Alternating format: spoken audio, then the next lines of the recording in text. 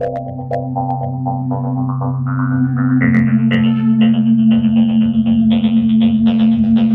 best way to describe riding a bull is get in your car, go about 75 miles down the highway, and then just chuck the steering wheel out the out the window. It's amazing how long 8 seconds takes. Hi, and welcome to this week's Physics Buzz podcast.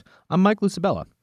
At this year's March meeting in Dallas, Texas, I met a guy who's been working on a way to measure the physics of rodeo. My name's Steve Wharton. I'm the Vice President of Engineering and Operations for Skycam, and prior to that I was Director of Technology for Wintercom, where I created and invented a product called X-Power for use on ESPN, ESPN2, and their rodeo productions for television. X-Power is a product I put together that uses angular rate gyros and linear accelerometers to measure motion. We're measuring the acceleration in the linear and angular axes to figure out how fast something is accelerating or moving. And we first attach it to the bulls to figure out how much force they're exerting. So we were looking at how many Gs they're exerting on the riders, and then of course later we took the same devices and put them on the riders and looked what G forces they're experiencing while they're riding these bulls. X-Power works basically the same way that a Nintendo Wii controller does. Its 6 accelerometers measure the changing velocity of the back of a bull in all different directions. They have an RF transmitter and a little serial link, and we collect the data live streaming back to a main computer and then display it through a graphics package on the broadcast.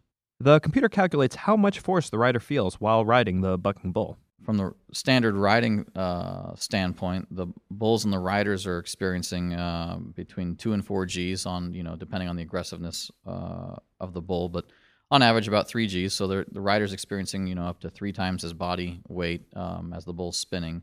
Steve also experimented with putting X-Power on a rider when they got thrown off. It really depends on what's happening, but they can experience up to 30, 40, 50 Gs on impact.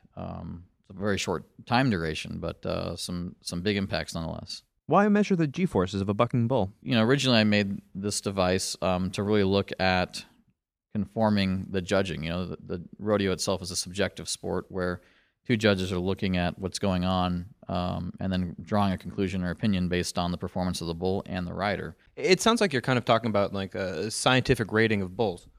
Yeah, that's exactly what we're doing, is taking technology and then taking something that's otherwise there's really no data for. It's just someone's opinion that is an opinion that you either learn or are taught, and trying to find a way to make sure that are we really evaluating things appropriately and correctly.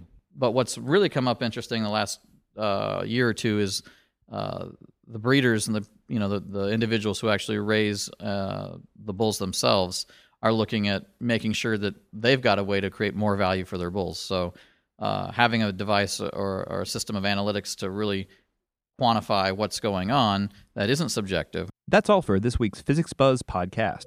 You can hear more of our podcasts at www.physicscentral.com. Thanks for listening.